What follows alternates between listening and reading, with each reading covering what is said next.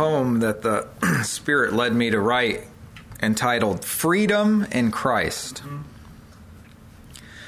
The freedom we have been given in Christ is freedom for living in newness of life. But many you'll meet know nothing about it. The remedy is to declare it and shout it. So listen to the secret that Satan once deleted. The prison has been unlocked and the devil is defeated. Man's no longer enslaved, no longer a debtor, to live for the flesh, enslaved to its pleasure, or cave to the pressure of sin in our members. Your heart's now free to control what exits and enters. All who are bound in him truly freed, oh, do let your heart receive this good seed. Now listen up closely, we've only begun, and hear all these things that we have freedom from. We have freedom from doubt, and freedom from sin, and freedom to never commit it again. Free from surrendering to every temptation. Free from all hell and from all condemnation. Freedom from bondage and from fleshly lust, and freedom from selfish ambition and trust. Free from believing the enemy's lies. Free from deceiving vanity and pride. Freedom from guilt, our conscience is clean, and freedom from powers of darkness unseen. Freedom from poverty and unsatisfaction. Freedom from religiosity and free from distraction. Free from tradition and free from routines. Free from the devil's dark wiles and schemes. Freedom from boredom and from being useless. Freedom from ignorance and from all excuses.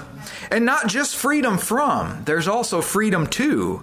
You're free to kill the old, and you're free to feed the new. You're free to lean upon the Lord, and you're free to do his will. You're free to stand upon the word and let your heart be still. Freedom to believe and to receive the truth in love, and to set our heart's affections on the things that are above. There's freedom to obtain his grace, and freedom to maintain your faith, and freedom there to grow in Christ. You're free to know your salt and your light, and free to reign with him in life. You're free to be a king and a priest. You're free to drink, and you're free to feast. You're free to have the things God offers. Your freedom's not hindered by the scoffers. You're free to press into him through the crowd. You're free to rejoice and to express it out loud. What freedom we have! What more shall I say? For the time it would fail me and we'd be here all day. To attempt to define it, confined in this list? This freedom we have is why freedom exists. A free faith expression without man's education. You can have all you want and without limitation. No limits on love, on truth, or on hope. Your spirit's not shackled and your faith is not roped.